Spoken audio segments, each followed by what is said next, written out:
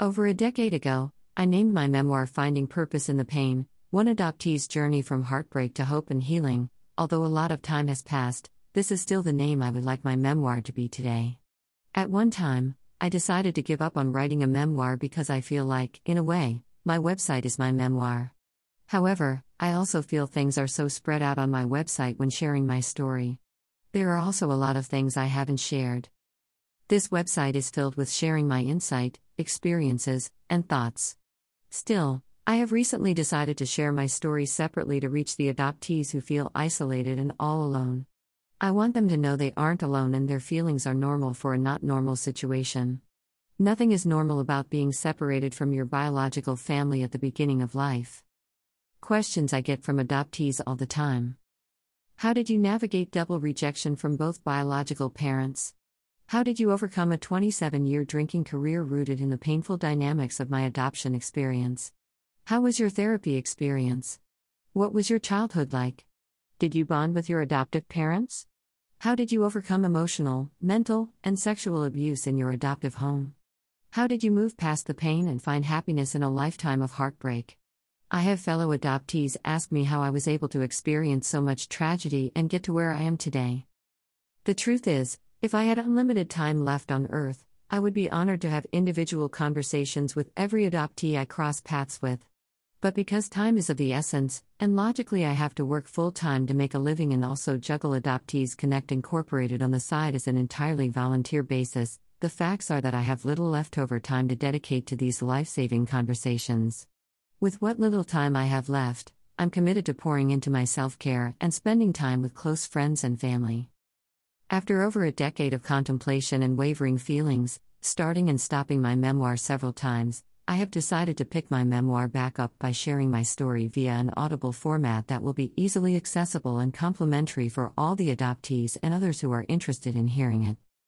My goal is to honor a farewell gift to the adoptee community that's been so good to me over the years, especially over a decade ago when I first emerged out of the fog from my adoption experience. I was utterly broken, on the verge of suicide, and felt deeply depressed, isolated, and alone. What has shifted? It's simple, and I can sum it up in one word: growth. I believe the timing is everything. My healing has been so progressive and profound that I know I'm going to wither into nothingness when it comes to my voice in the adoptee community one day soon. I know this is coming because I finally see the beauty in everyday life, and it's time I enjoy it. It's almost as if my fire for all things adoptee-related is becoming dimmer by the day. I feel it deep inside. However, before I depart, I have this one project I want to complete. I want to offer a glimmer of hope with my memoir to the fellow adoptees who still sit in the darkness trumped by the sadness so many adoptees live with and ultimately die with.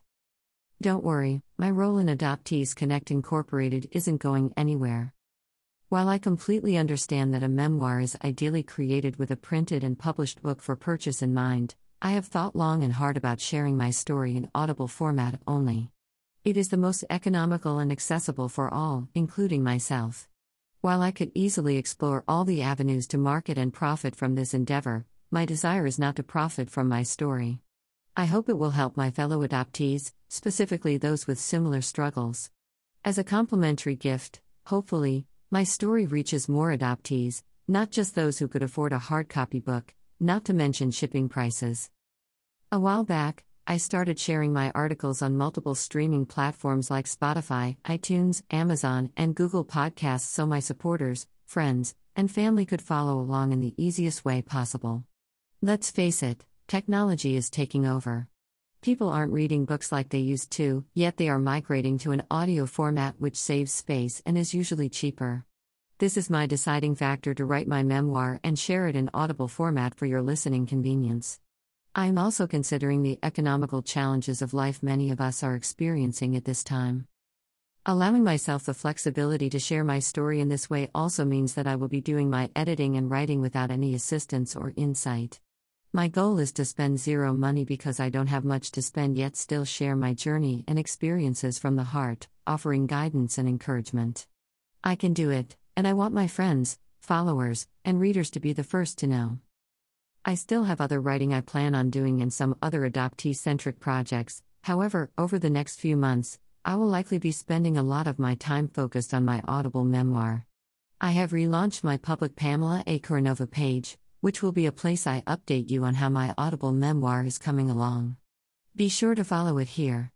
Pamela A. Karanova, Finding Purpose in the Pain, an Audible memoir. Thanks for reading and listening. On to the next adventure. Love. Pamela A. Karanova. The views and opinions expressed in this article and podcast are that of the author, Pamela A. Karanova. Reproduction of the material contained in this publication may be made only with the written permission of Pamela A. Karanova.